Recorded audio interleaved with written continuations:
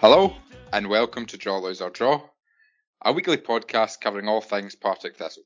As Partick Thistle were short on numbers on Saturday, we are short on numbers in the podcast today, so joining me to look back on Saturday's defeat at home to Dunfermline and a look ahead to the next two League Cup games is David Forrest. David, how are you? I'm doing well. Obviously, we're going for an injury crisis, but Scally says that Jamie will be back for the Ayr game, so all to look forward to. Excited to talk about an actual competitive game. That's good. Yep. The Euros has had a knock-on effect on player availability, of course. We'll jump straight into the Dunfermline game. We've got one listener question about the Dunfermline game, David. It was from Ross Alexander. He's asked, given it was the first game of the season and a step up in opposition from last season, are people overreacting to the defeat on Saturday? So just want to tackle that one first and give us your general thoughts on Saturday's game. It was like the weirdest game I've ever seen us play. Like, I did the Cardinals thing. So, first 25 minutes, we were excellent. And like, we were all over them. Dunfermline were quite pish for the first 25 minutes. And we were all over them. And when Graham scored that goal and you hear everyone cheering how much it meant to him and the fans and stuff like that, I was like, this is a fantastic moment. What a moment to be here when this happened. This is exactly what I've waited for. And then we conceded 4 goals. It's just to completely piss on my chips and just ruin the moment. But like, based on that 25 minutes, I was sitting there and I was like, we're great. We're actually really, really good. And I was like, attacking, like they're so confident in passing to each other and stuff like that. Like, they look so confident. And I don't even feel that the defence is that shaky anymore. You know, I feel quite confident in the defence, which was clearly my mistake. I've caused this by saying that I'm quite confident in the defence and actually think that they've been quite good recently. Like, 4-2, I think, flattered them. It could have been 5 each. I'm not going to lie. It was all over the shop. We had so many chances. I think we hit the post. I think we hit the bar. We missed a chance.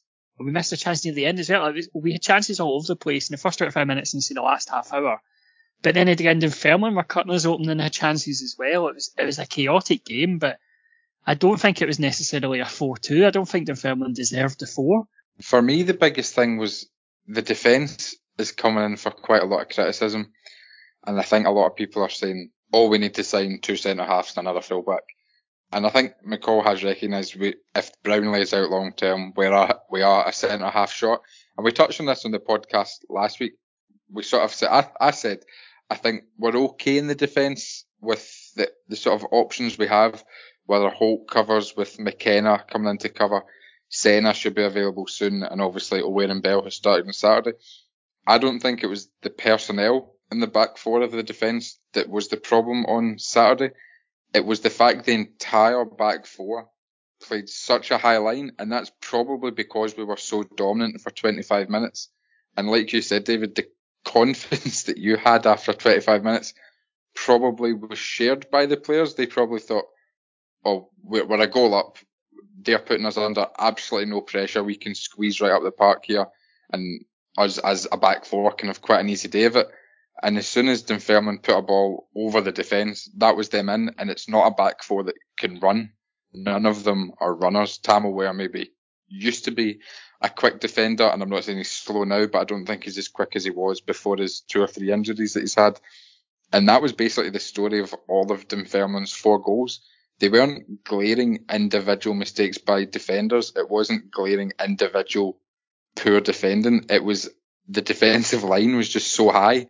And it did take Dunfermline half an hour to recognise that, and maybe it was by chance more than any sort of skill, because it did take them half an hour to get out of the pressure we were putting them under.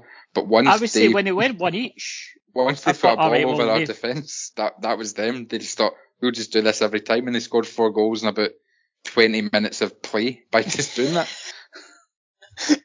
Yeah, it was just a pure light bulb moment, because when it went to one each, I was like, alright, we've been cut out there, but that'll be fine. Like, the Fairmont have offered nothing in this game. Oh no, they're doing it again. Oh fuck, right, cool.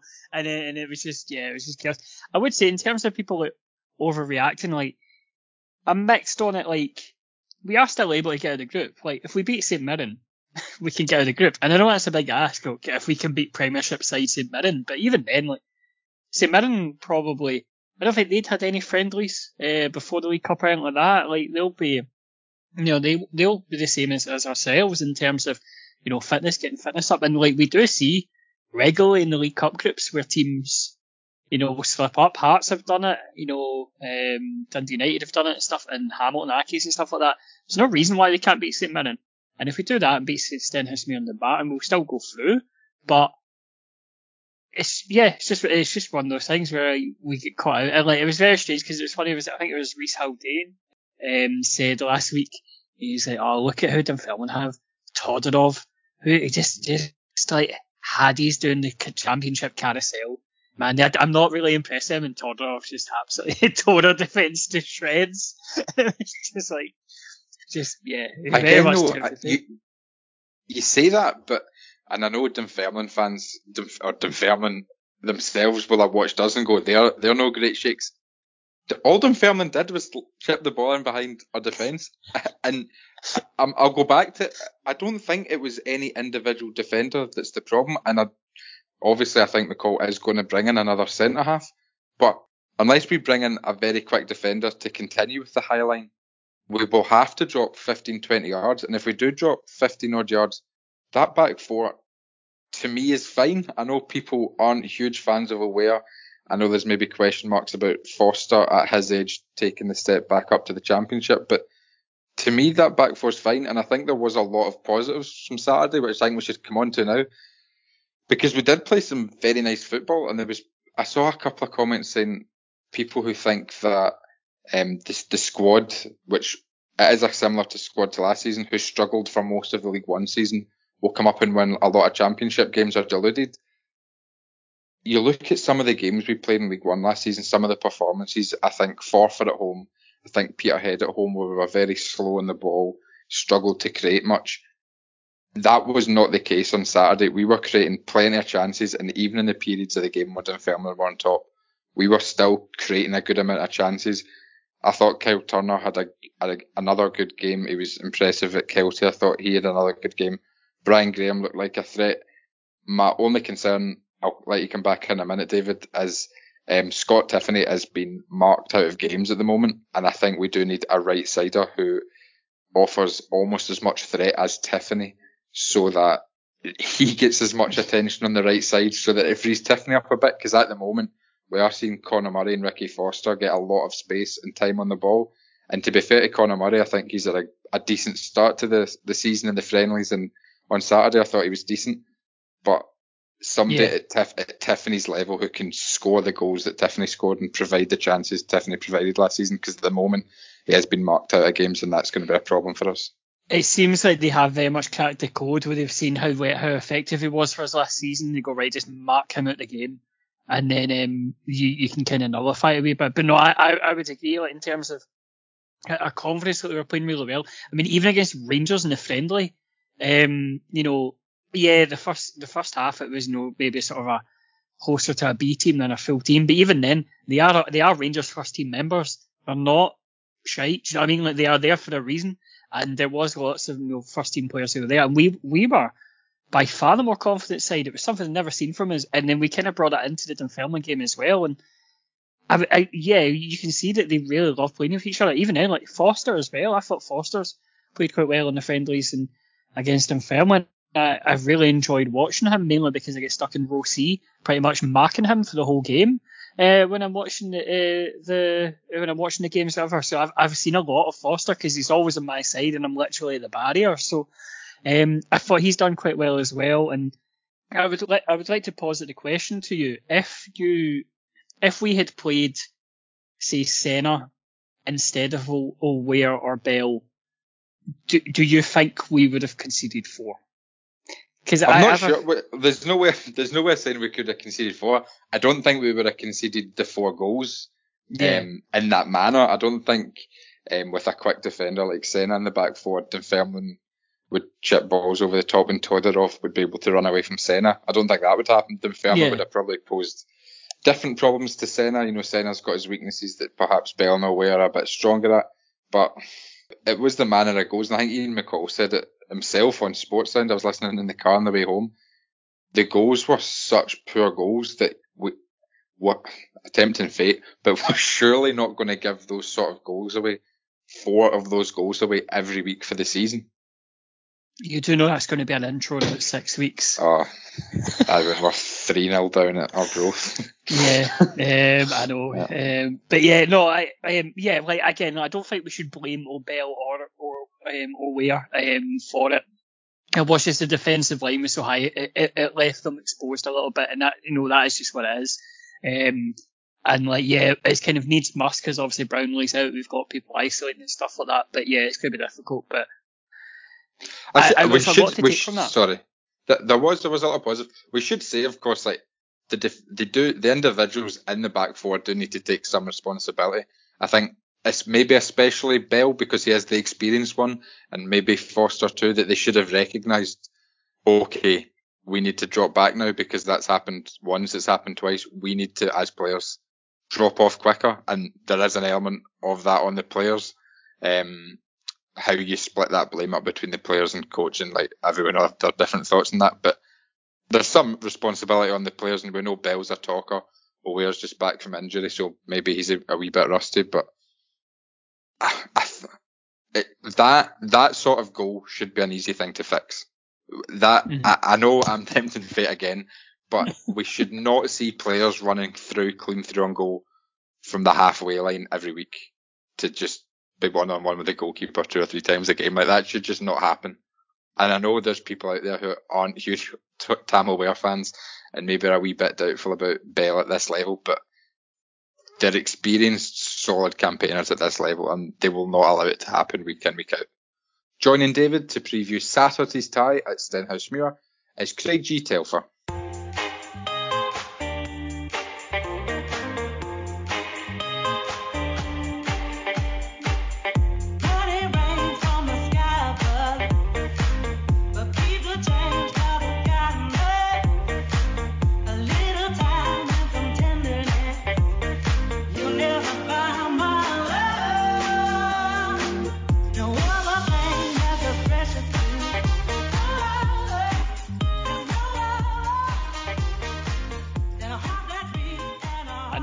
I'm joined by Craig G. Telfer to discuss the upcoming Stenhousemuir game. Craig, how you doing? You alright? I'm great, David. Thank you very much for asking me on to the show. Really looking forward to talking to you. No problem, good stuff. Well, we'll just get straight into it. Obviously, Thistle play Stenhousemuir tomorrow in a game. It's away at Ochilview.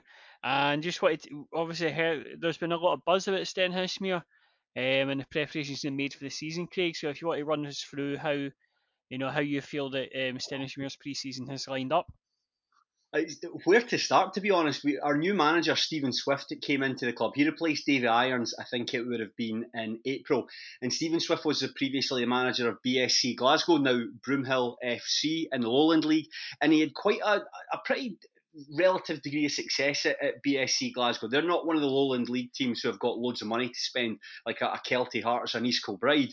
And it was a case that he was signing guys who had been discarded by SPFL clubs, and they tended to punch above their weight, BSC Glasgow. They tended to do quite well, and I think that when Irons left the club, there were a number of candidates that were interviewed for him, and Swift was, I think, generally the popular choice amongst a lot of the supporters. And what he's done since he's come in, he has gutted the squad over the summer, gutted the squad.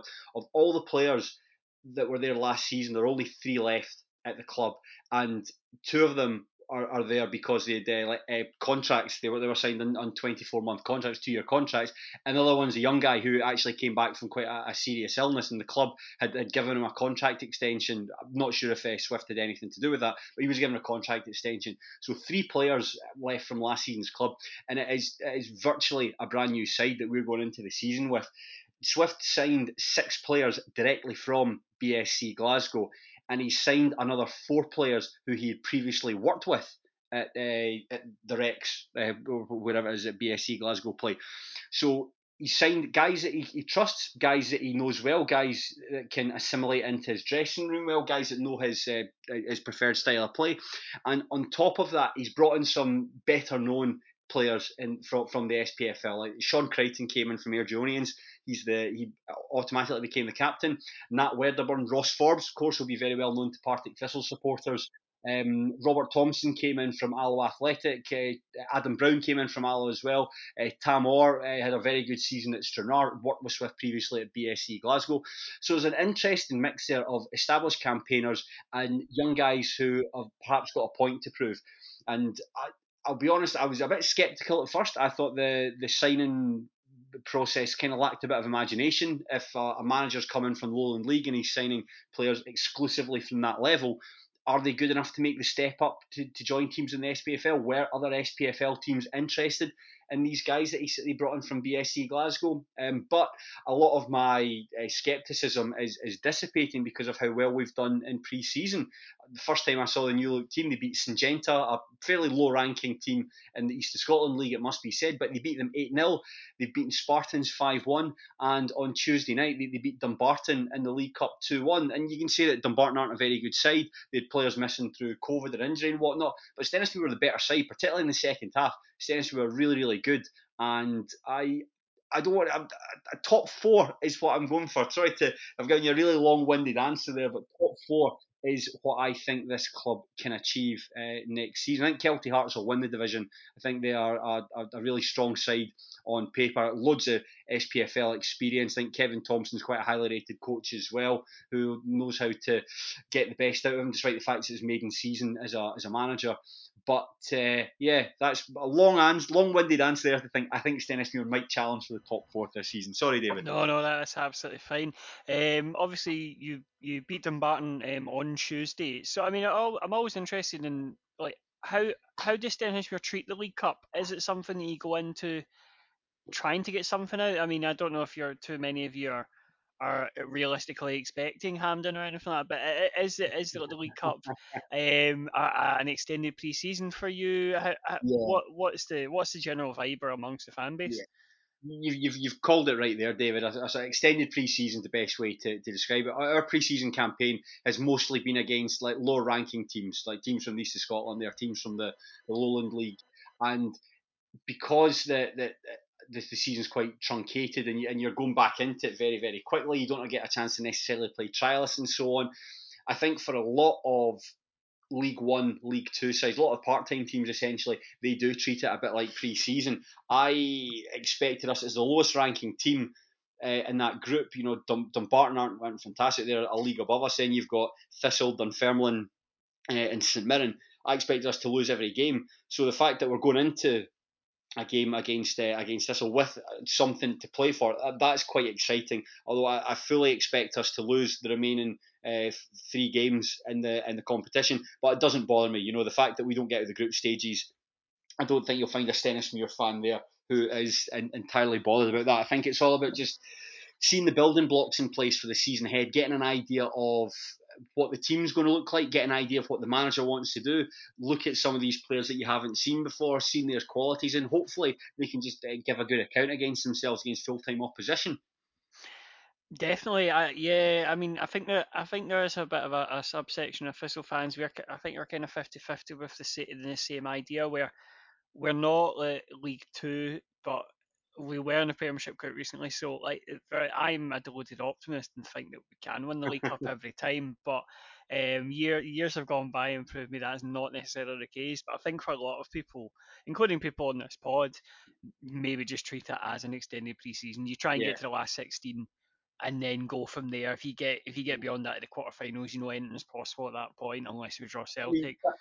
To ask you a question, David, do you think Thistle can get out of this group stage? I do. I don't see any reason why we can't beat St Mirren, to be honest. I think because if we beat St Mirren, I think we can easily get there. We kind of have to hope Dunfermline do us a favour and beat St Mirren, which, again, you look at the previous years in the League Cup, Hamilton Accies, for example, routinely lose to Yeah. teams. I've been to games that they've lost to like teams like Albion Rovers and stuff like that. St Mirren as well have had results where they've been defeated. Hearts, against Peterhead and East Fife and Yeah. stuff like that. But there's no reason why you can't beat a team like St Mirren. So I do think we can get out of it. I think it's very handy because last year we had St Mirren on the first day. We hadn't played for 7 months. We get beat 4-1 because, well, it was our first game in 7 months and we're playing against a team that had been playing for about 2-3 months in regular competition.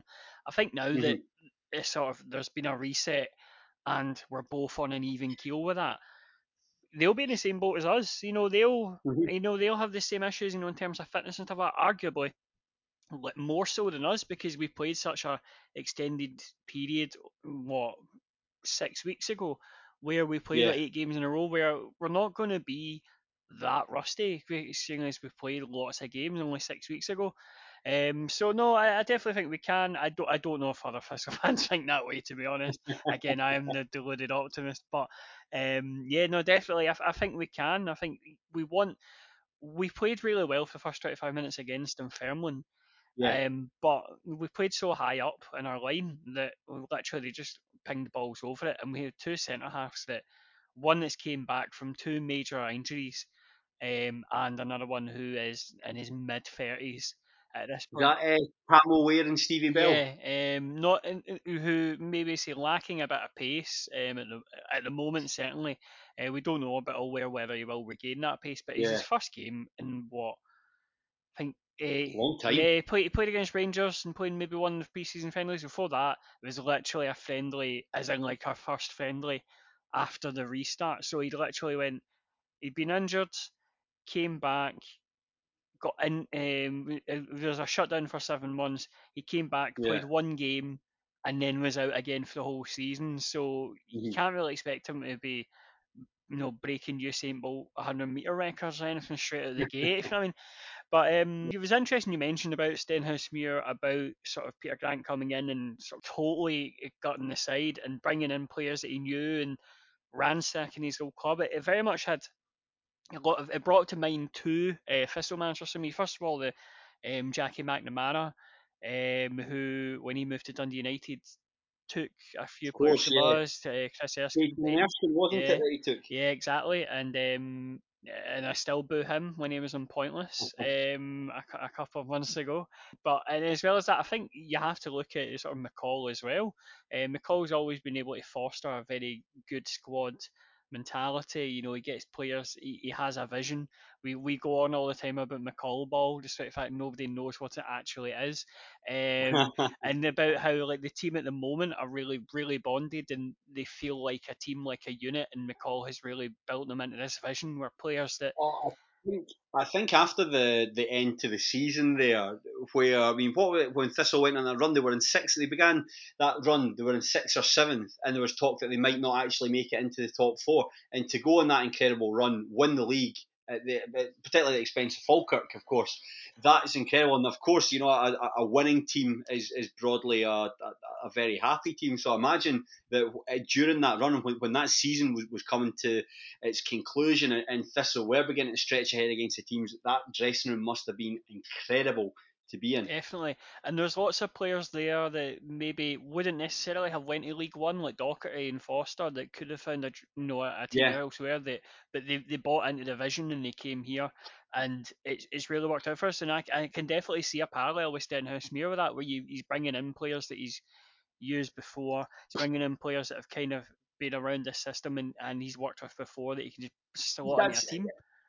it's interesting that you said, David, because you're talking about guys there. I mean, I think anyone who's watched like Championship football, League One football, knows what kind of player Ross Docherty is. You know, Ross Docherty is a very capable central midfielder, someone who's really good at just dictating the tempo, doesn't really do anything fancy, can sometimes break forward in carrying the ball. So you know what you're going to get from Ross Docherty. Likewise with Ricky Foster, you know, dependable, like old warhorse at fullback with terrible clothes. And so you in your head when you say we're signing Ross Docherty, like great, I know what we're going to get. We've signed guys at Stenhousemuir, that guys I'll be honest with you, I'd never heard of before. Like the goalkeeper, we signed a guy Ryan Marshall, Ross Lyon, who's a fullback that was previously at Clyde, Jamie Mills, the left back, guys like Declan Hughes, Michael Anderson. I had never heard of those guys before. So for me, signing those guys, it wasn't like, oh great, the manager's worked with in the past, we know what these guys are like. In this case, the manager's worked in the past, I have absolutely no idea what to expect. Is the manager overestimating what it takes to make a success in League Two? Are all these guys good enough to make the step up en masse? So I think for me at that point, that's something I found quite difficult to get my head around, was what this team was going to look like, what these players were and what they could do. Nothing about the managers obviously trusts them and he knows that they're good boys to have around, but it's just, are they good enough? Fundamentally, let's be honest, that's the most important thing. Can they do it on a Saturday afternoon? And they still don't know. Still looking forward to finding out if that's going to be the case at the Warriors. Is that exciting? Is it exciting just having a complete clean slate of players coming in that you don't know, and they could be the next Pele? They could be rubbish. What is that exciting, or is that just terrifying? Because I feel that with Thistle that would be terrifying, but I don't know for other teams it might be quite exciting. You know something? It's a bit of both. It's a bit of both. When the season fizzled out for us, we at one point were looking as though we could have challenged and got into, you know, when the league broke off into two, at one point we were looking as though we could have got into the top half of the table. We played Stranraer and lost 4-0. We conceded 3 goals in the space of 4 minutes in that match, and within that 4 minute period, like, the season's finished. The season's absolutely finished, and Stennis were absolutely abject from that point onwards. And this with the trap door having opened at the between League Two and non-league football, the Highland League and the Lowland League, there really is a real degree of anxiety that you can get suckered into that vortex, because it's, as we've seen from the teams that have gone down there, like Berwick Rangers and East Stirlingshire, once you go down there, it's very, very difficult to get your way out of it. You know, because it's one thing, you can, very competitive league, the Lowland League. Mm-hmm. It's one thing finishing top of that division, but then it's another thing entirely to negotiate your way through the playoffs and get into the SPFL. So when you drop out, that's anxiety there. And I don't think it's an exaggeration to say that I think Stephen Swift is perhaps the Stenhousemuir's most important managerial appointment, perhaps certainly since I've been following the club, and dare I say it, perhaps the club's history, given what's at stake here. I know people will say that the club will still, if Stenhousemuir do get relegated, the club will still be there, the fans will still be there, you'll still be playing at Oakville View and so on. But I like the SPFL. You know, I like the prestige, and I know you can't see me, but I'm using prestige with a massive inverted commas there. As much prestige as one can possibly have by following a team in League Two. It's silly. But Well, I was going to say, as silly as it sounds, you get your name read out in final score every week. yeah, You don't in the totally. Lowland, and that, like, it's those sort of things where, like, teams like Stenhousemuir, Albion Rovers, Cowden Beef. Like, I have a big soft spot for Albion Rovers. I used to have a season ticket back when they sold it for a tenner and stuff like that. So Oh, yeah. I have a big soft spot for them, and I follow on from sort of a distance, like watching them and QP as well, and that trapdoor opening, and, like, yeah, Yeah. you go down to Lowland and yeah, it's not bad, you know, like, it's a good wee league, but I mean, I do worry for any teams in the Lowland League at the moment, like teams like East Kilbride and stuff like that, where when that West of Scotland League fires up the engines and starts Yeah. pumping in your Talbots and your Pollocks, that's going to be very, very tough for any sort of team who are already there to get a foothold. And a team that are Definitely. getting relegated as well is going to be really tough. I know we're kind of going off topic a bit, but I think you're absolutely right in what you're saying about the Lowland League. I think there'll come a point, and it'll take maybe a decade, maybe a bit longer. But once the sort of the dud teams that don't really offer much, don't really have much of a fan base, you're talking like Broomhill, Edusport Academy, Vale of Leven, the university teams, when they drop out and they are replaced by again, heavyweights in terms of like non-league football, like you say, Auchinleck, Talbot, Pollock, Linlithgow, Rose. When those teams go in, then you could have a really, really good league in the Lowland League. It's just we need to kind of go. In fact, actually joins on to the point I'm making. There needs to be a mechanism in place that smooths the transition between moving through the league. So if you do get relegated into the Lowland League or the Highland League, it isn't as arduous and it isn't as difficult to come back up the way. Whereas if you get relegated from like the Championship into League One, that can be traumatic. But at least you know the stuff that's in place to get you back up. Through the playoffs and so on. It's a lot more difficult with the SPFL and non-league. But to go and answer the question to begin with, I was anxious because I thought that it's good. Stephen Swift's an exciting manager, and it could be that it's probably better getting him than trying to think like a guy like Brian Reid, just someone who's like been around the houses, like carousel manager, I call them, because you just go round and round. A carousel manager, because you just go round and round. Yeah.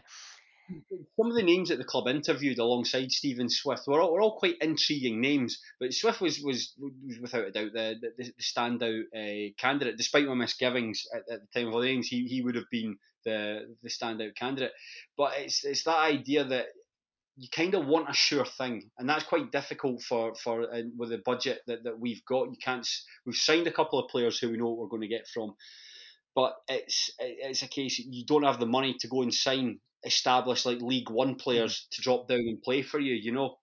You're going to have to take risks, and I suppose you've got to trust the manager in that. So there is a degree of excitement as to what we can expect, and it's excitement, it's nerves.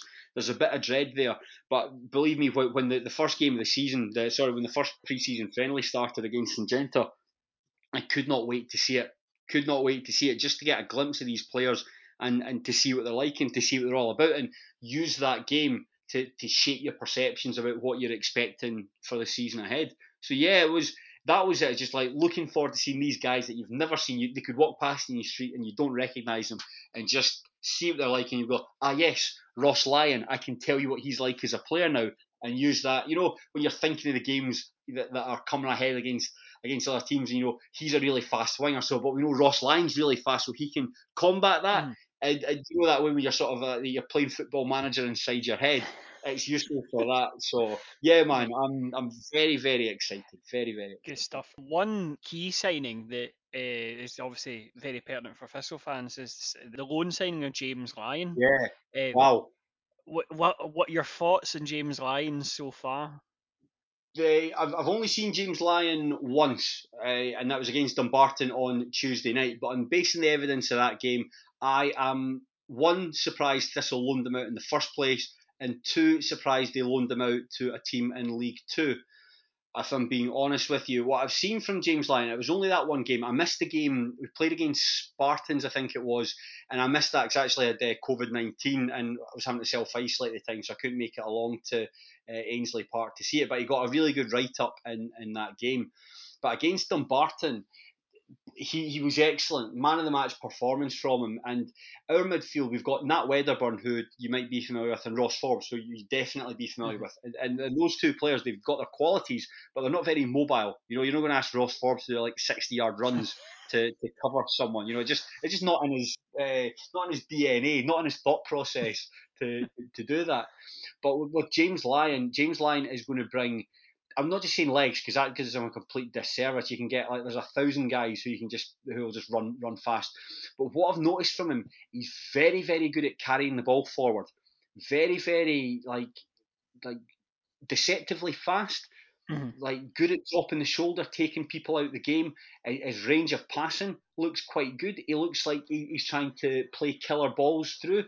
Saw that on Tuesday night. The number of times tried to find Tamor and Robert Thompson, and a lot of the time, particularly in the second half, we had Dumbarton on the back foot, and he capped his performance with a goal, a fantastic goal. I'm sure you've seen it, but he picked up the ball 25 yards on the sort of left hand side, opened up his body, and just curled it.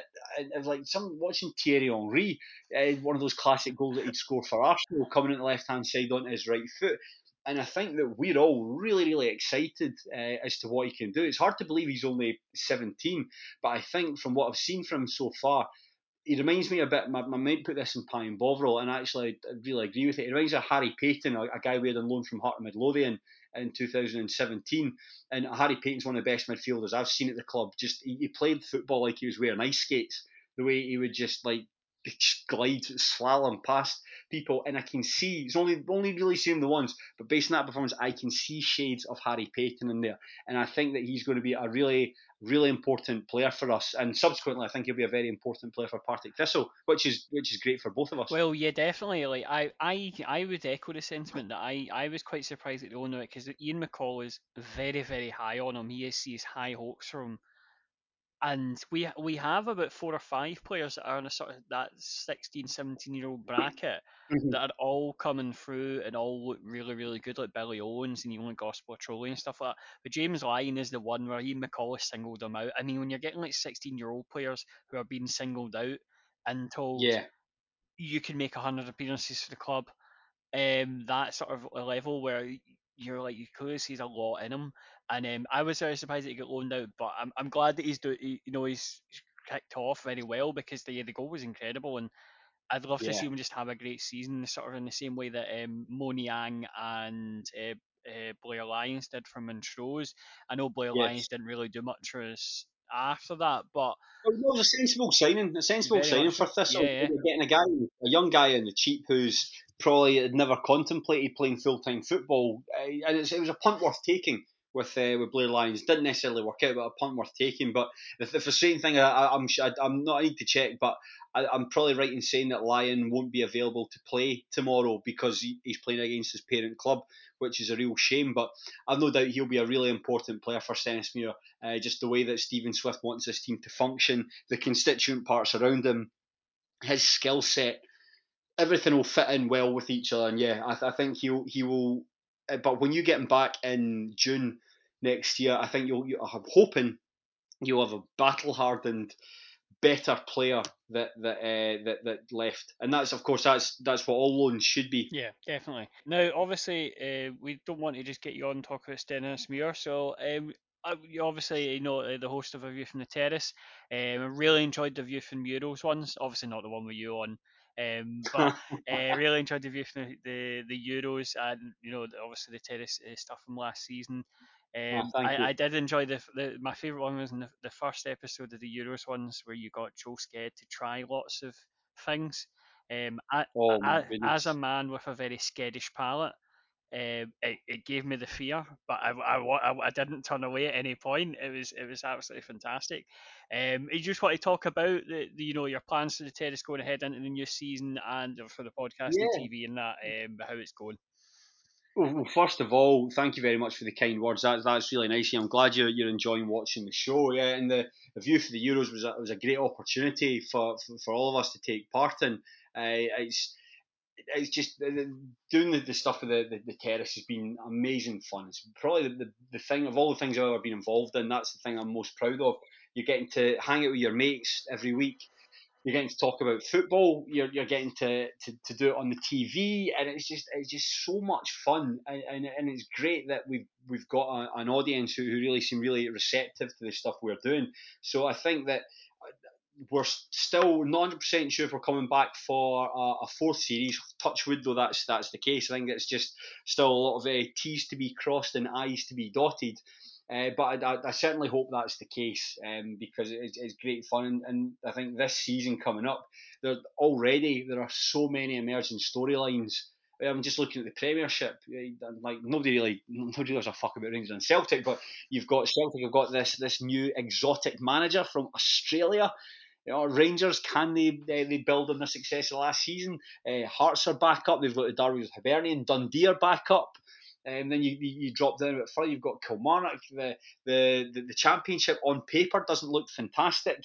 League One looks great. There's a whole number of teams that can win that. And of course, you've got a brand new team in the SPFL and Kelty Hearts. So there's loads for us to talk about. And I really hope we get the chance to do so. But yeah, it's just great fun. And the podcast itself, of course, the Terrace podcast, which was which was the spin-off the television show was spun off from.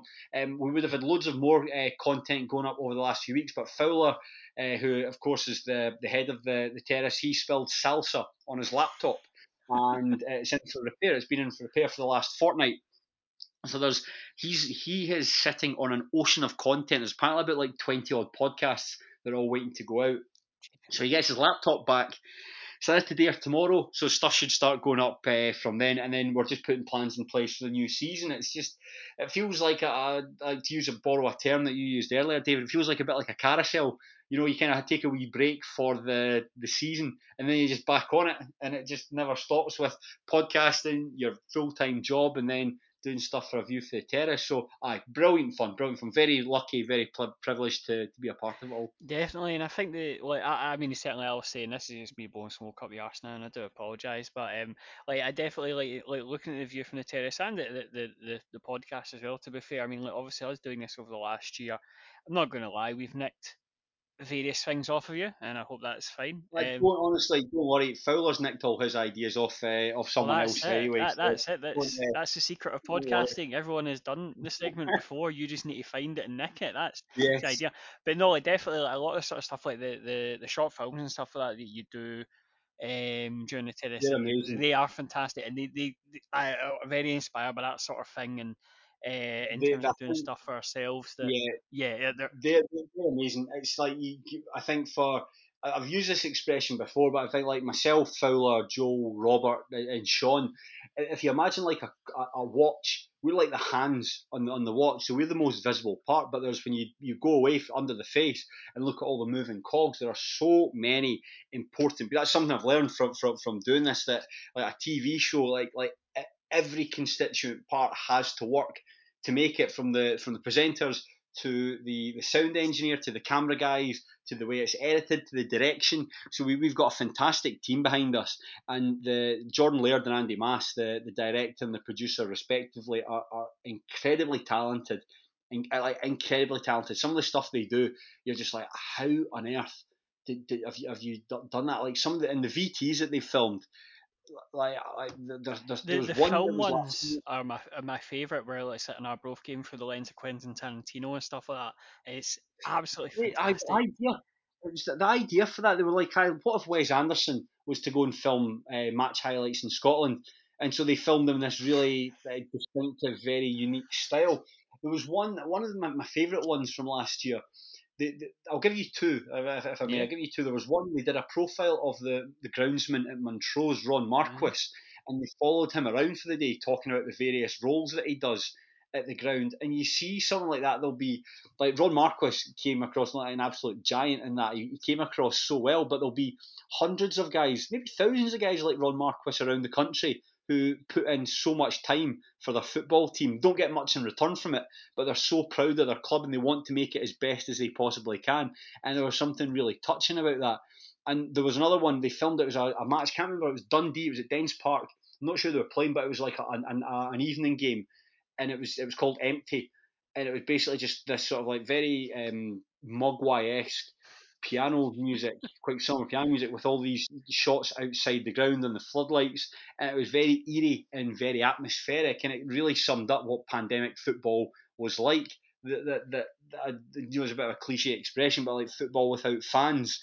What I mean, if a game is played at Dens Park and there's no one there to see it, does it actually make a sound? So those are the stuff. I think that's something that the VTs have done really well in terms of capturing Scottish football culture. It is very distinct. It is, it's different to, like, I know we shouldn't view everything through a prism of like English Premier League, but I think that's a competition that we compare ourselves to a lot, Yeah. rightly or wrongly, and we shouldn't do that. Scottish football is, there's not as much money there, so there's a more it's more authentic. I think it's just different, and that's something that A View for the Terrace does, is celebrate that difference and that uniqueness, and that it really is ours, and it can't be replicated anywhere else. Definitely, no, absolutely. And one question I wanted to ask, Chris, is obviously over the last, say, 3, 4 years, we've seen the rise of things like the Terrace and Old Firm Facts, Soccer FM, stuff like that, whereby it's fans who are making media and the discourse in Scottish football has changed from Hugh Keevans and the duddery old print journalists at the records and Jim Trainer and all that, and that's moved to people like yourself and Joe Sked and things Old Firm Facts and stuff like that, whereby Mm. that sort of thing is by far the more relevant discourse now, and like fan media has really taken off. I mean, you look at, again, we know we love to mention Celtic, but you look at stuff like the Cynic and the Celtic State of Mhm. Mind and stuff like that, but the way that those sort of things have taken off and that clubs are engaging with them. I mean, I know like it's no secret that we engage, with the club, and we know people there and they help us out with stuff, and they're just Yeah, the absolute best in terms of anything that we need. They're happy for us to use it and stuff yeah. like that. And how do you feel? Would you say that is accurate? That that there's a new trend of the people that are coming in are completely different figures from what it was before in terms of who people go to for their football opinions now.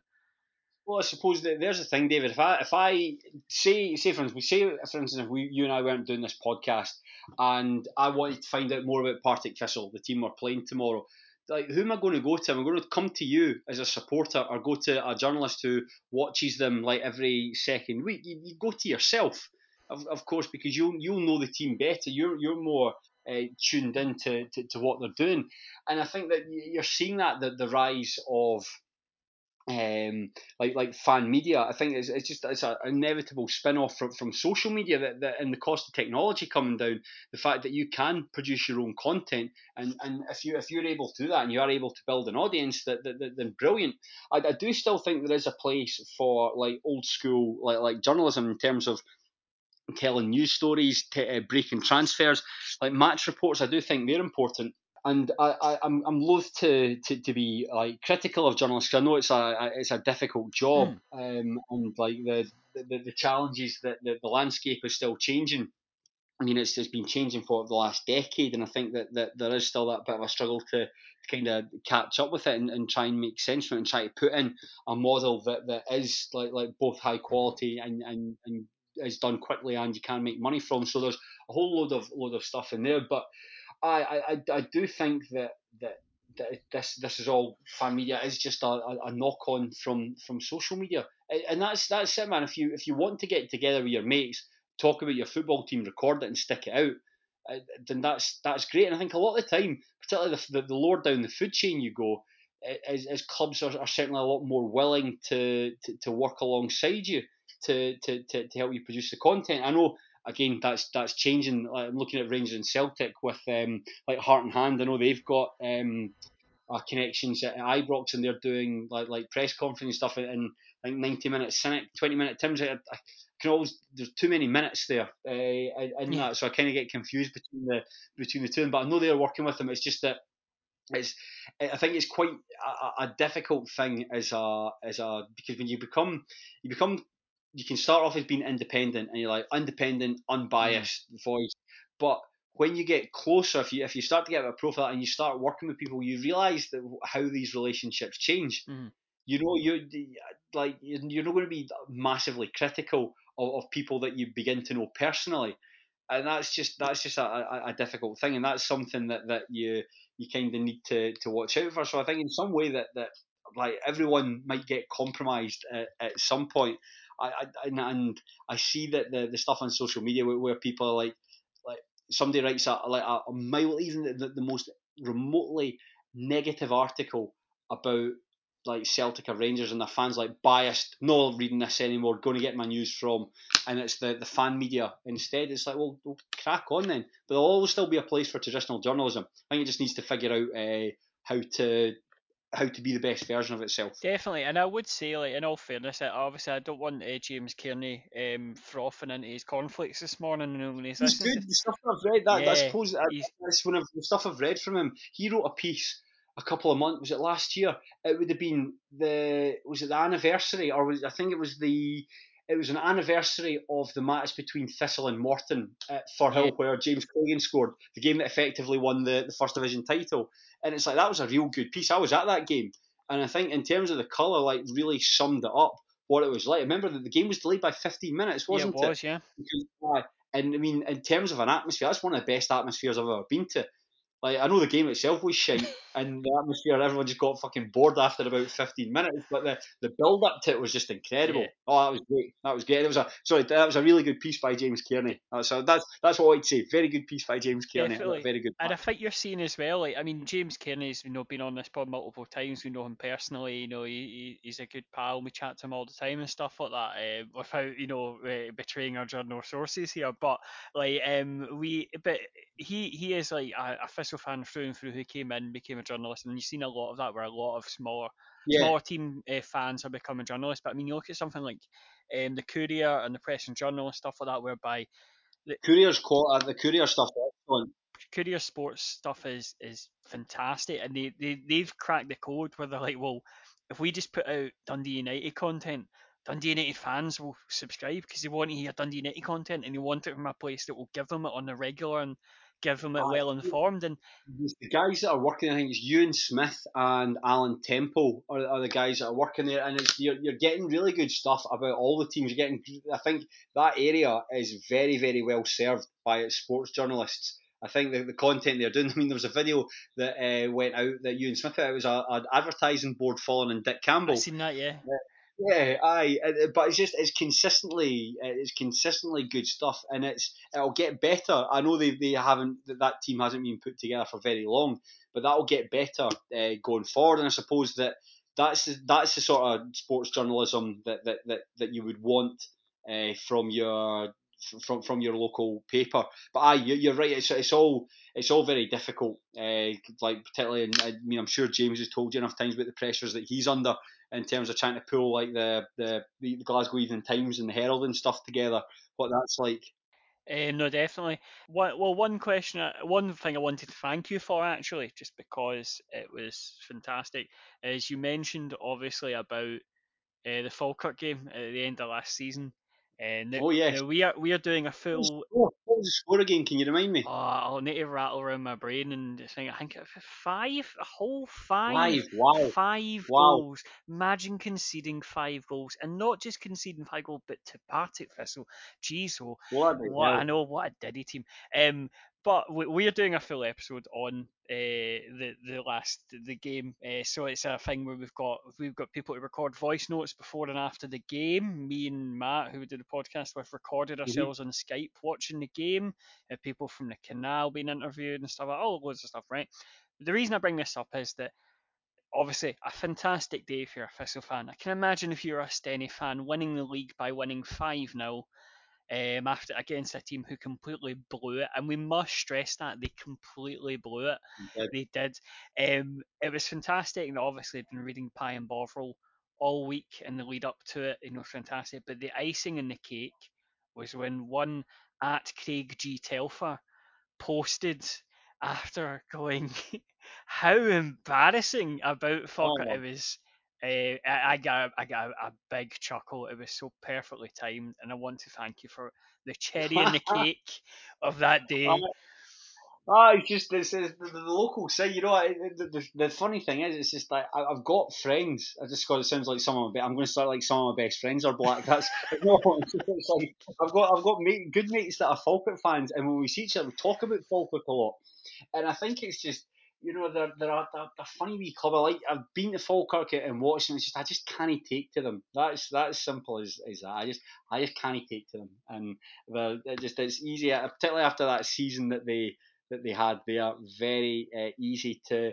Or just generally the last few years, in fact, for Falkirk have been very easy to poke fun of, and long may it continue. However, I do want to say our CEO Jamie Swinney has taken up a job in Falkirk and will join the club in I think about 3 weeks when he starts, and that was a massive loss for Steny because he's a really good guy, really good guy, and has been very helpful with me working for the club, and I wish him all the best in that. I do hope that he brings. Certainly, I don't know what he can do about the stuff going on the park, but off the park, I think Falkirk's esteem will certainly go up with him at the helm. Great guy, Good stuff. really good guy. A couple more questions, and I swear I'll let you go because we've gone for That's fine. Yeah, 45 minutes. nothing else to do today, man. Like I say, I'm going to buy a bed later on, so this is just Aye, this is fine, man. Whatever you want to talk about. So, well, first of all, question: what type of bed are you going for? Do you know what you're going for, or are you just winging it? Are you going all No, no, jazz no. and freestyling it? I think I want the match is the most important thing, of course, because you I mean, let's be honest, you're going to spend about a third. If you get a good match, you spend a third of your life sleeping, so you've got to make sure that's a good match. It's a nice firm match, quite fancy one with memory foam, and I'm prepared to spend a good bit of money on it. The frame. That you can frame doesn't really matter, but it's all about the quality of the matches. That's the most important thing here. Obviously, from being involved in this podcast and stuff like that, and being involved online and stuff like that, what is your perception of Thistle as a Steny fan, as a lower league fan? Do you what is your perception of Thistle and Thistle fandom? Do you see much Thistle fandom? Like what's your take on it? You can call us arseholes if we are arseholes. This is When I first started doing football writing, I ran a website called Tell Me's Pelly, and we started in 2012, 2013. So that's when I really started paying attention to all the leagues, and so of course that season was the year that Jackie McNamara and subsequently Alan Archibald took the team into the SPL, and that was an amazing team. That was an amazing team. I mean, there's like Stephen O'Donnell, for instance, gone on to represent Scotland, and just right throughout that team, God, I could even probably still tell you what the team was like. Scott Fox, Muirhead, and Ballatoni at centre back. You had Taylor Sinclair and O'Donnell at full back. Guys like Chris Erskine, Chris Doolan up front, Stephen Wallace was part of the team, Paul Payton in the middle. So guys like that. See, he's not even a team I support, but because I really enjoyed watching them, I could pretty much name that as starting 11. The impression that I get from Thistle fans, I think you've got to have a good sense of humour to be a Thistle fan. Of course, you know, I think coming from a big city like Glasgow, that is fair to say dominated by two sides. To stick your head to support a team like Thistle who aren't as successful, you do need a bit of a sense of humour in that regard. And although the clawing, the hand wringing that took place, particularly over after the relegation back into the Championship, Gary Caldwell's appointment as manager, the time he kidnapped his players in a team building exercise, getting Ian McCall and that not working, I did find that quite funny, if I can be honest. I suppose that any team that goes through like back to back or nearly back to back relegations, that is quite funny in itself. But I have no truck with Thistle supporters. You seem like a nice guy, David. So yeah. I'm putting that on my gravestone. You seem like a nice guy, Craig G. Telfer. Yeah, but no, it's fantastic there. Now I got a couple of quick fire questions. Okay. And these aren't Thistle related. Your favourite Simpsons episode? Oh, Homer at the bat Yes. with the softball team. It's got so many good moments. I think one of my all-time favourite Simpsons moments is Don Mattingly's sideburns. I was watching something yesterday. It was something, and he goes, "I want you to trim those sideburns, Happy." And I was like, "Wait a minute, hold on, what? This is a Simpsons reference." Aye, love it. I have a theory. All the best Simpsons episodes are sports themed. If you look at it, Homer at the bat, you've got the boxing one. My favourite Saturdays of Thunder, the boxcar racing one. They just done sports pastiches so good. And See, that's the bit where Homer phones the centre for something that's Cats in the Cradles playing yes, as the whole music, yeah. and he starts crying. Oh man, not seen that episode in Oh, years. it's great. It's also the one with Martin and the honor roller going down, and he pushes the parachute. Deploy, damn you, deploy! And he just bursts into flames, and then the parachute flies. It's fantastic. I absolutely love it. Do Stenhousemuir use Pix a lot? Oh yes, you can look forward to that on Saturday. Oh yeah, it's the old gal with Mister. If you had to choose any TV show to be filmed by Pixelot, which one would you choose? Oh, that's a good question. We had the game against Dumbarton on Tuesday night. That for the first 24 minutes, no exaggeration, the first 24 minutes, the camera did not move from the halfway line. So you had any time, so kickoff looked amazing, but then as soon as the ball was punted down the park, you'd expecting the camera to start moving. It just didn't. So you had no concept of what was happening anytime the ball went either side of the halfway line. And at that point, was actually composing an email to Dumbarton saying I want a refund for this because I've not been able to enjoy the game, and then it started working just as about to hit that. So I still a lot of work to be done in Pixel, but what was a TV show that I want to see filmed in Pixel? You know, I can imagine like my favourite TV show is EastEnders, and I can imagine an episode of EastEnders where everything would have to happen in the square or the vicar in one place, and the camera just moves in on various different storylines. And I think that's quite an interesting idea in itself. We might have done episodes like that in the past, but no, that's what I think Pixel. As long though you mentioned Ross Kemp, as long as it stays away from Phil Mitchell's bald head, like that poor Inverness Cali Thistle linesman. When the thing just zoomed right in on his big chrome zoom. I know it's terrible. Just because you mentioned you are a big EastEnders fan, was Phil Mitchell getting drunk and taking hostage of the bulldozer the greatest moment in EastEnders history? It certainly was. Steve McFadden gave a rip roaring performance. Phil Mitchell on crack cocaine. How did it start? Yes, he'd lost custody of Ben, I think, and his partner. Who was it? He got in tow with Rainey, who's now sorted herself out. Now she's looking for a surrogate for her bairn. He got involved with her and they started tooting crack. And there was an episode where they basically turned her house into a crack den, and it was just incredible. Like he's listening to the Who, and he's like shadow boxing and stuff like that. Just remarkable television. Yeah, of course, the bit where I think did he get a liver? He needed a liver transplant. I think he got jaundice, and his face was all Yes. like yellow, and he had these really pink rings round his eyes, and then he commandeered that bulldozer. I can still remember it vividly. Just that is a tour de force performance from Mitchell, and he's never been. He's still entirely watchable, but never really been quite as good as that. That was his 2012-13 season, and to take it back to Thistle, that was his championship winning season. You know, where all the cogs are whirring at the same time. You know, either Doolan and Erskine up front, Phil Mitchell in a bulldozer, incredible times. Put a couple of Partridge Thistle questions, and then I'll let you go. What is your order from Greg's? A 6 pack of rolls, 4 sausage rolls to cut in half and then put inside the rolls, a steak bake, a pizza slice, a diet cola, and an Empire biscuit if they've got it. Diet Cola, obviously, because you need to, maintain your figure and watch what you're Wow, taking in.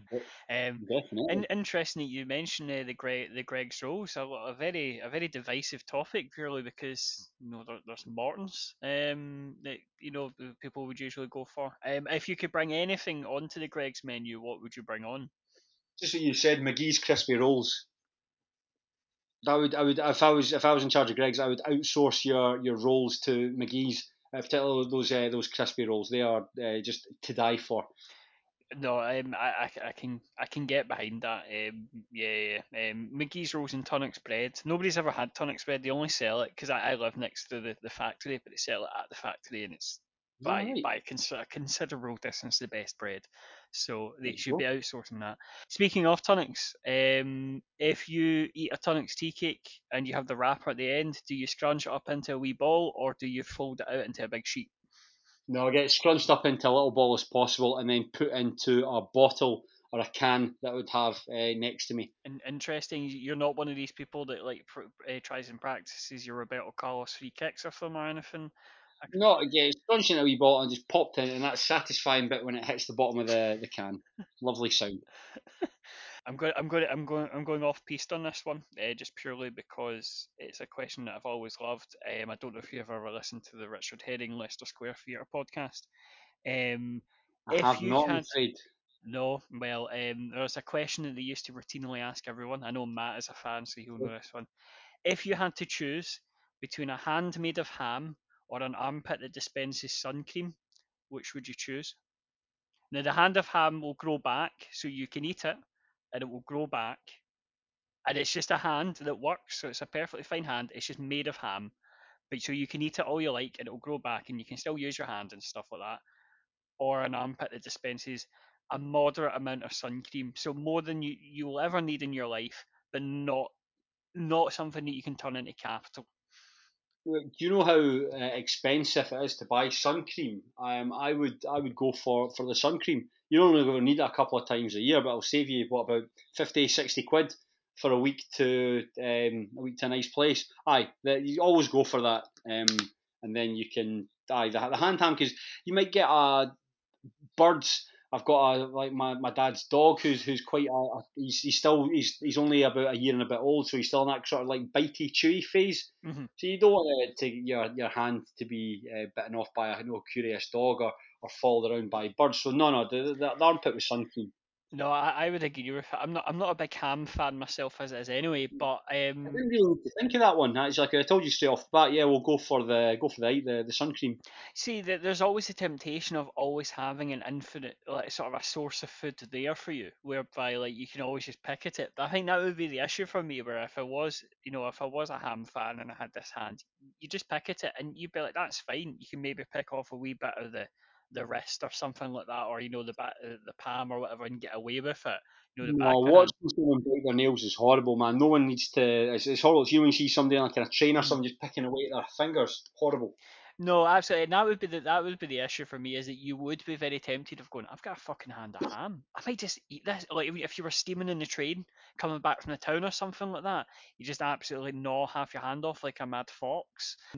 I think that would be the issue. And then of course what happened is that you would do it, and you would do it before something really important that you needed two hands for, at some point. And then you've got a deadline to make it work, and you've just realised you've eaten half your hand because it was made of ham and you were steaming yesterday. So no, I would agree.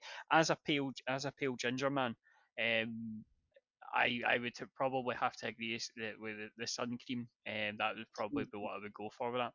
I'm Uh, glad you've put a lot of thought into that. I mean, yeah, he asked this question for a good solid 80 episodes, so we have lots of thinking time. One thing before we go, just before, Yes. can I get a prediction for a score tomorrow?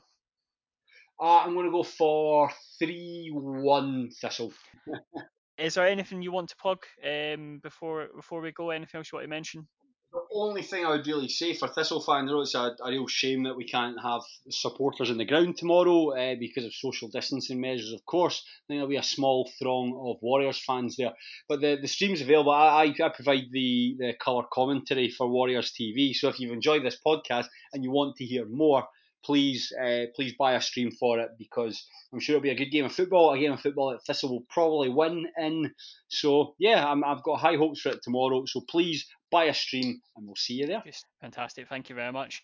And yep, and look forward to listening to you in the stream tomorrow. Excellent. If you haven't had it, if this we've been talking for almost an hour, if that hasn't whetted your appetite, then God knows nothing will.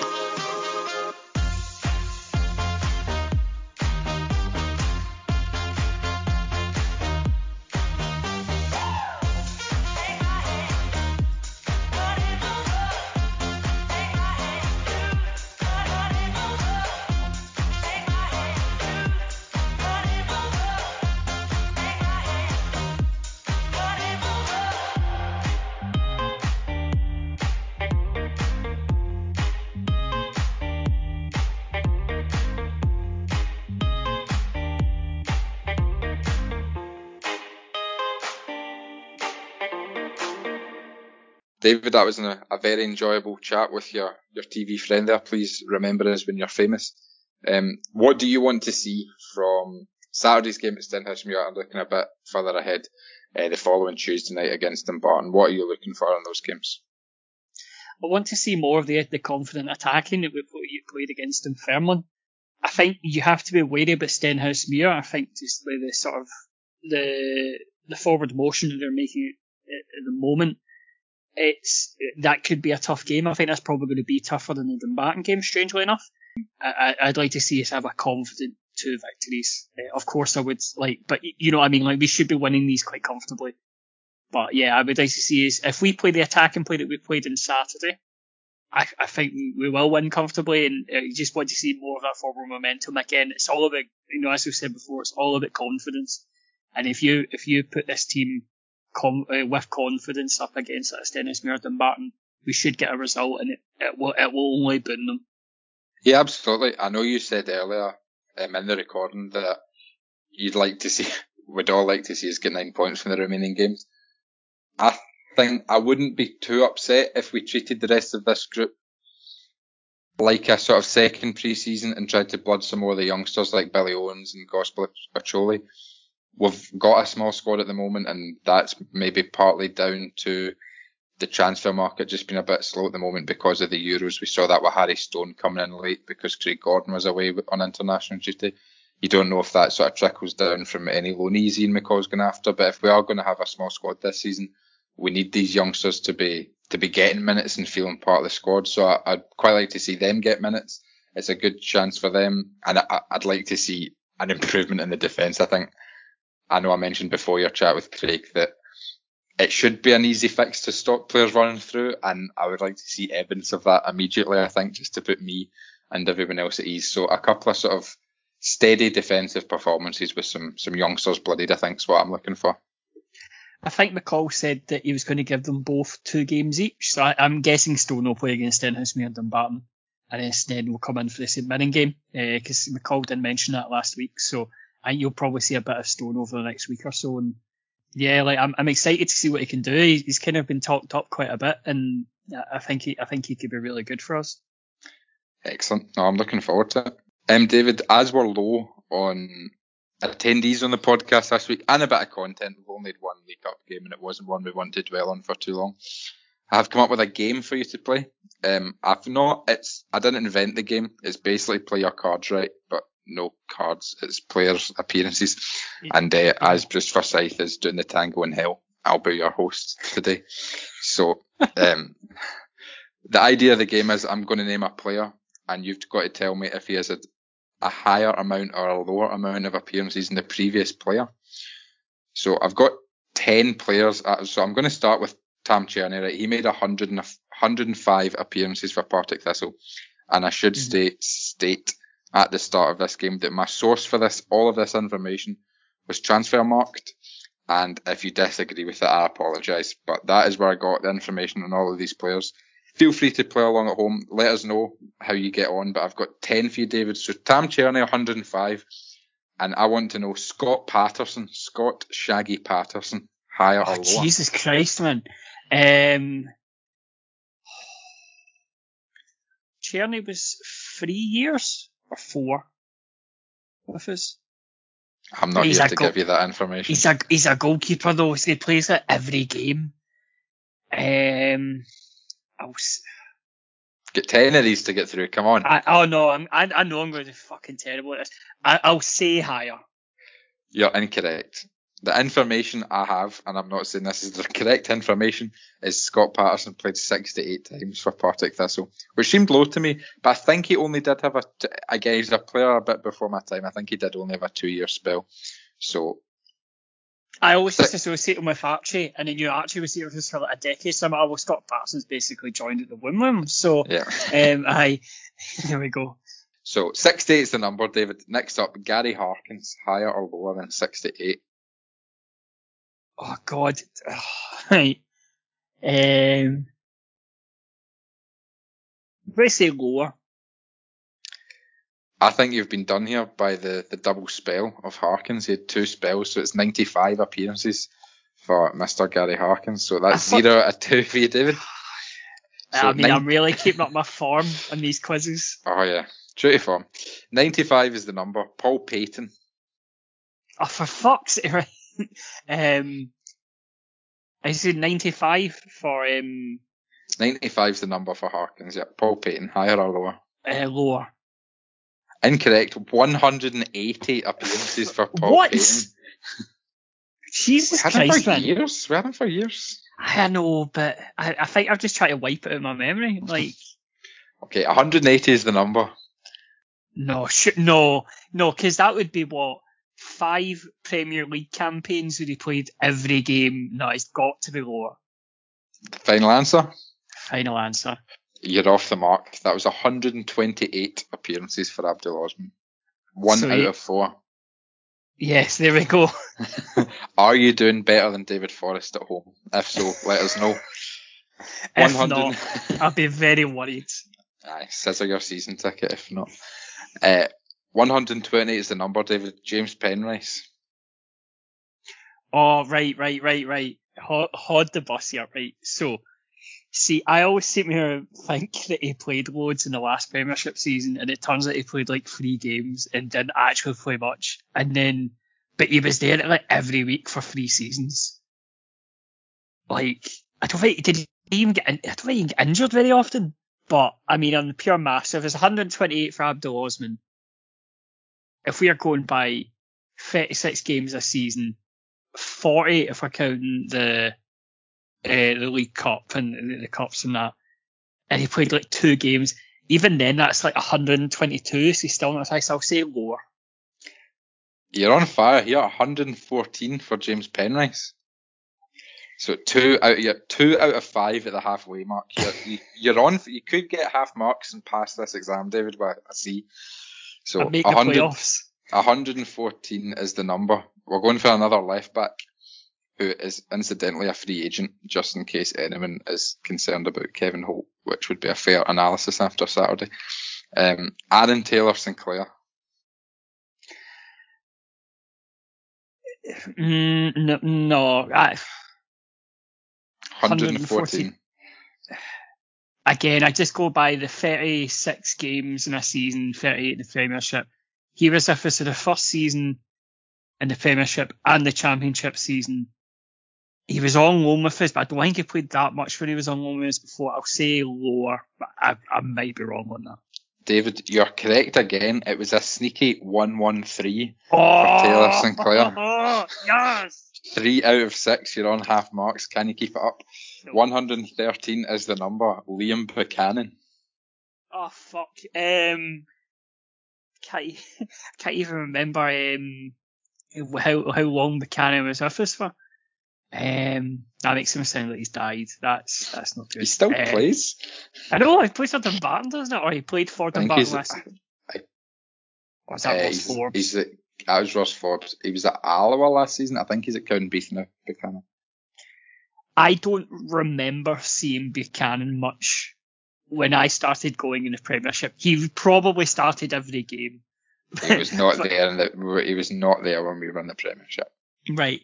But as well as that, we had like 82 years in the wilderness where we just came 6th in the Championship, which it could be referred to as the Liam Buchanan years because he really feels an archetypal player. If you told me any game between about 2006 and 2011, I'd probably go to the Liam Buchanan play. Yep. For that, I'll say higher. Incorrect. Around 100 for Liam Buchanan. So... I don't think about Thistle players making a ton, right? I always say, oh man, you make 100 appearances, like that's insane. Like no one ever does it. Turns out everybody does. You just get 100 appearances when you get in the door. 100 is the number. Conrad Ballatoni is the 8th player. Can you make it 4 out of 8, higher or lower? Right, so Aaron Taylor-Sinclair played 111. 113 for Taylor 113. I always associate Ballatoni and Taylor-Sinclair together, but at the end, Ballatoni had kind of been shunted out when we got like Franz and Lindsay coming in and stuff like that. So he was fighting for position in the last season. He was an ever present the Championship season and the first Premiership season, and then Lindsay and Franz came in, and then he moved to Kelly. I remember really liking Ballatoni, but this is when I was also a bit naive. So. That sounds terrible for Ballatoni. It was great, but on the basis I didn't go to away games when Ballatoni moved to Kilmarnock, I'll say higher.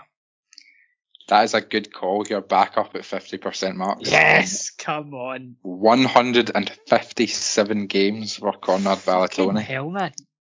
Right. Is this like when Pelé counts goals in the beach, just like training sessions and stuff? Right, 2 to go. 1 more to get half marks, 2 more to get, I would say, a respectable score of 6. So 157 is the number. Johnny Tuffy. I've read this number out in the podcast, David, and you must have heard me say it because you've edited the podcast. I have, and he played for us like 4 seasons. I don't think it would be more than 157. Played in cup replays. He did play in cups and cups replays. So if we're going for, say, 40 games this season times 4, it's 160. So you're right bang on that as well. But he is a goalkeeper, and as we know from Thomas Cherney, you just play every week. I'll go higher. Oh, I've duped you in, I'm afraid. I'm sorry. I fucking knew it was lower. I knew it was lower. It is 118 for Johnny Tuffy. So we I was finish going to with... say 117, then down to myself. We'll finish with another goalkeeper. So this is to get half marks. If you get the number of appearances correct as well, we'll edit out that you've only got half marks, and we'll just say, we'll re-record this and just say you got everyone bang on, right? Scott Fox. 118 is the number. Scott Fox is the player. Right, okay. So, Halliwell came in after Tuffy. Is that right? I'm not here to help you with this information. Halliwell came in after Tuffy, and Halliwell was so shite that we got Fox. Tuffy was here like 2010. 2011. So, on the basis of that, I'm on the basis that Tuffy was there till 2010, 2011. We brought in Halliwell after Tuffy, and Halliwell was quite shite, so shite that we went up and got Fox. But also, we ended up buying Cherney in the second season. So that would say to me we had a season of... Before we won the championship season, we won the championship in the first Premiership season. And then he moved to county. So that's 3 seasons. I don't know how much this is going to help you, but I'm not going to give you any details, but you have said some things that are wrong.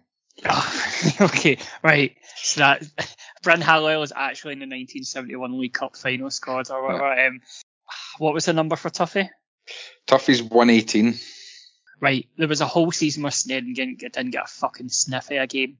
So like there, he made at least 40 appearances there, and he was the championship. I'll go higher. Before, I'm going to also offer you this bit of help. Before we take that and lock that in as your final answer, the season you're referring to where Snedden didn't get a look in was the COVID season. Yeah, but we had 9 games left. I'll give you that. Okay, so we're locking in higher. Would you like to put a number to that? No. Right. So this is fantastic audio. If anyone's still listening, nobody's listening. It's me and Quickly Kevin with Matt Fours on it. So, you know, didn't Paul Gallagher play things? Fuck, I need to trust my gut on this one. I'll say higher. And I'll say 131. You're correct that it was higher, but it was 182 appearances for Scott Fox and 1 microphone drop. I was actually going to just as a joke say 180 is in a darts reference, and realised I should have just went for it. I need to hit and hope more, I think. 5 out of 10. If you got more than 5, let us know. If you got 10, definitely let us know. If you got 9, let us know. We'd like you to be a panelist. Yeah, and teach let us know what stuff. one you got wrong. Yeah, David is infamous for his lack of Thistle knowledge I was going to say pre-2013, but you were struggling on your Scott Fox facts there. We'll move on to our Partridge Thistle section. David, I believe you have a question for us this week. Hit us with it. Yes, so to celebrate the return of everyone's best friend, Pixelot, for the Stenhousemuir stream, who I believe is Pixelot, I asked the question, if you could change any TV show so that it was filmed by a Pixelot camera, which one would you choose? I've got 3 here. So I've got a couple of different ones, but yeah, if you had to choose a TV show to be filmed on a Pixelot camera, which one are you choosing? Right, when you first asked this question, my immediate thought was Doctor Who, just because you would see so much chaos going all around, and because I like Doctor Who, but mainly just because you would see so much chaos. Now you've asked it a second time, there are more ideas going through my head, so you say your answers and I'll see if I can think of anything funnier than Doctor Who. So we've got for Doctor Who. So my first one, if I've got one that would be bad, one that would be good, and one that I think is a definite answer. So the bad one, I think, would be anything involving Ross Kemp. So Ross Kemp on gangs, Ross Kemp on poverty in Iraq, because you'll remember the infamous game with the linesman who was bald. where the ball, they didn't follow the ball, they just followed the linesman with his bald head. And I think that would be great if like Ross Kemp in Afghanistan and they're like this war-torn conflict and the camera's just stuck on his bald head as opposed to like any of the juicy war action that's going on around him. So I would probably go for Ross Kemp, any Ross Kemp documentary first of all. My good one, inadvertently I think might be quite good, is that Pixelot loves birds, so it loves chasing birds. I was going to say a Frank McAvenny retrospective, but no. Springwatch I think would be good because he just is attracted to wild animals just floating about. So I think that Springwatch should probably do quite well with a Pixelot camera. You get some like sparrows or something like that you wouldn't have noticed before Pixelot zoomed in on them. But my overriding selection for this has to be the king of combat sports that is Robot Wars. Purely because Sir Killalot would probably try and destroy it, and that's what we all want from a Pixelot stream, for someone to smash it the fuck up. David, I have thought of one while you were rattling through them. I was inspired by your chat of baldiness and the sort of chaos that baldiness brings to Pixelot. So I'm going to go for Naked Attraction. I think that would be absolutely wild on a Pixelot camera. So Naked Attraction is my final answer. Do you know 77,000 people watched that during the England-Italy extra time and penalties on Sunday? I heard that. I know. Fair play. It's a line in the sand. You need to respect it. I've been kind of internalising this myself, and I wanted to know what you thought about it. So, as you know, I'm a bit older than you, so I seen France '98. I was there, not in France, obviously. I was like 7. Right, but I remember how it felt. I was the most Scottish person alive in the day of the Brazil game. I had a CU Jimmy hat, a Scotland shirt, a flag, a tartan scarf, the lot, just everything. There's a picture of me just looking like I'm off a fucking shortbread tin. And during the Brazil Scotland game, right? And I always said that the qualifying again is the Zion, and that France '98 was the best month of my life, and I loved it, and I just want to get close to that again, right? Of it just being that month of just having the best time or whatever. And I was always, if Scotland get there, it will be. And over the last couple of days, I've been like, now that it's over, did it reach the heights of like France '98 or whatever? So for you, Matt, obviously, because you don't remember France '98, was the Euros everything you expected with Scotland there? I think it was tricky because obviously COVID. You couldn't do what you'd normally do. You obviously could get a ticket, but it was much harder to get a ticket. It was harder to get into fan parks. It was harder to get into pubs to watch it. So I wouldn't say I've had the full tournament experience of watching Scotland at one yet, but it was definitely much better watching Scotland at a tournament than not watching Scotland at a tournament. Results aside, I still very much enjoyed it. Me and my pals who did watch the games together really sort of did buy into the hype, bought into the sort of tournament atmosphere of it. And if that's the first one and it's not quite got all the ingredients you would expect from France '98, it's a good sign for when we do get back to pubs, into stadiums, hugging each other, all that sort of nonsense. See, I thought about this, right, because again, I'd made the vow of going, well, I've always said if this happened, it'd be the best 4 weeks of my life. So I'm going to make it the 4 best weeks of my life, right? So I full on was fully gripped in Euros fever. I watched pretty much every game, bar 1 or 2 an evening. I saw the highlights, and I went and watched the Scotland games with different people. So I watched one with my family, I watched one with my friends, I watched one with my wife as well. So I kind of had the full gamut of people who I'd want to be around for it and stuff like that. And so I met, and like you got to go to pubs again. So I got to go to a pub again, watch the football with people. And I went to the Croatia-Czech Republic game, and bearing in mind the only time I usually go to Hampden is to go see Queen's Park. It was like 24 times the capacity that it usually is when I go to Hampden, so it was not as dead as maybe other people thought or whatever. But and then obviously just getting to see your friends and stuff like that, and being able to go to the pub and things like that, and just following the tournament.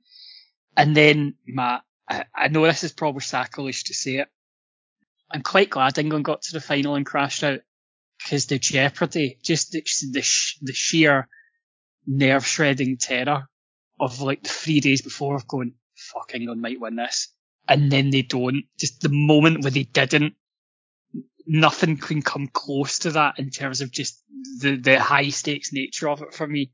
So if England had won it, I'd be like, no, the Euros have been terrible. This is fucking awful. It's been the worst 4 weeks of my life.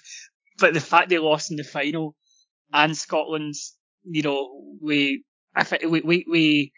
maybe not on the pitch, even then, I don't know, but like the fans, we acquitted ourselves. Like, it was just really nice being able to go about and seeing people with Scotland flags at their windows, everyone just supporting Scotland, where obviously we're a very divisive nation at times, you know, where the Old Firm and independence and stuff like that, but largely speaking, everyone outside of weirdos generally supported Scotland and got wrapped up in it, and like people who didn't watch football. Like, I have a friend, one of our best pals, who doesn't watch football, but her husband will watch the Euros.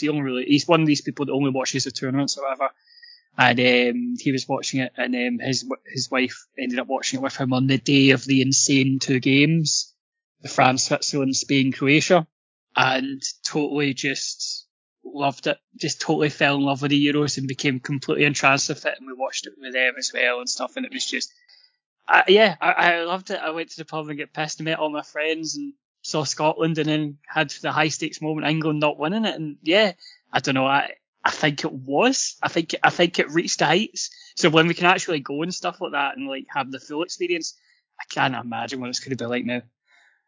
It was a really great tournament. I think that helps. I think going into it, I was a wee bit concerned because my memory of Euro 2016 was the football wasn't great. There was a lot of, because of the new format with the 24 teams, there was a lot of playing for draws, and that's really how Portugal ended up winning the thing, just drawing a lot of games and winning on penalties or winning in extra time. Yeah. And I think this Euro's teams took a totally different look at it and thought, hang on, we only need to win 1 game in this group and we're through. And I think the group stages were a lot more entertaining. We got some great knockout games, as you said. And I think you made a good point about the jeopardy of the England game. It really was like the perfect way for them not to win it. Like, if you follow me on Twitter, you'll know I'm quite into the Jose Mourinho memery and giffery. And the gif of Jose Mourinho hurling water bottles when he was the Man United manager when they score a last minute winner, just because he's releasing all this anger, how his team have played, his relief that they've done it, his joy. It was all that when England missed that last penalty. It was anger that they had the cheek to get that far, and UEFA had the cheek to give them soft penalties and let them play all their games at Wembley. It was the relief that they didn't win it and football didn't come home, and it was the joy that we could just get it right up them and right up Rio Ferdinand. It was a beautiful, beautiful finale to a very entertaining tournament. See, you mentioned Euro 2016, right? So, like, in my 20s, I didn't really drink much. I go to the pub and drink like 1 pint, 2 at the most. I did not drink much, and I didn't get a hangover until I was at 29, right? Because I just didn't drink enough. And then, I'm not going to say it's just because of you, Matt, right? But ever since I started going to Thistle games and going to the Woodies, and obviously going to away days and stuff like that with you and Mark and all that, I drink far more than I used to, and I get far more pissed than I ever used to. And Euro 2016 was the first tournament I spent most of it in the pub, because I worked round the corner from a pub, and I spent pretty much the whole tournament in the pub when I wasn't at work. And so I have very fond memories of Euro 2016. It was also the year of Albania Mania. I'm a big Albania fan, so like that was my Scotland until Scotland qualified, was when Albania got to Euro 2016. So I'm probably higher on it than most people, despite the football being quite shite at times. But blown away by Euro 2020. There was so many good games as well, and yeah, just the jeopardy of England getting there. And then I don't know if you've ever heard of the Quickly Kevin podcast. It's like a 90s football podcast, but they went current to review the Euros, and they're all English. And I had to stop. I had to stop listening. Like, it's my favourite podcast, apart from obviously this. But I had to stop listening because it was just all about Three Lions and England going all the way. And had Matt Ford on talking about how it's England's destiny to win the tournament and all that. And I had to stop. And then the second the penalty gets saved, I was like, I can't wait for tomorrow, for when they release this podcast of them all greeting. It's going to be fucking marvellous. And it was. I listened to it today. They done a minute by minute update of them like reacting to certain moments. Just the moment where they missed it in their voices. Nectar, Matt. Nectar. Absolute ambrosia. I loved it. Anything that annoys Matt Ford is for me an absolute pie of a man. I could hear him in the background getting raging because he missed shots and stuff like that. And it was getting the blood Superb. We'll wrap it there, David. Thanks very much if you've decided to stay to the end of this slightly short and sparse Draw, Lose or Draw episode. Thanks to Craig G. Telfer for joining us to preview the Stenhousemuir game. If you have any questions for next week's episode, where we'll hopefully be back up to a full complement of 4 panellists, get in touch. We might even put out a poll. What will happen first? Will Draw, Lose or Draw return to a full panel, or will Partick Thistle be able to name a full bench? That'll be quite an interesting one to keep an eye on. But we will be back next week to look ahead to the St Mirren Cup tie and look back on hopefully a couple of wins against Stenhousemuir and Dumbarton. In the meantime, stay safe and buy a season ticket.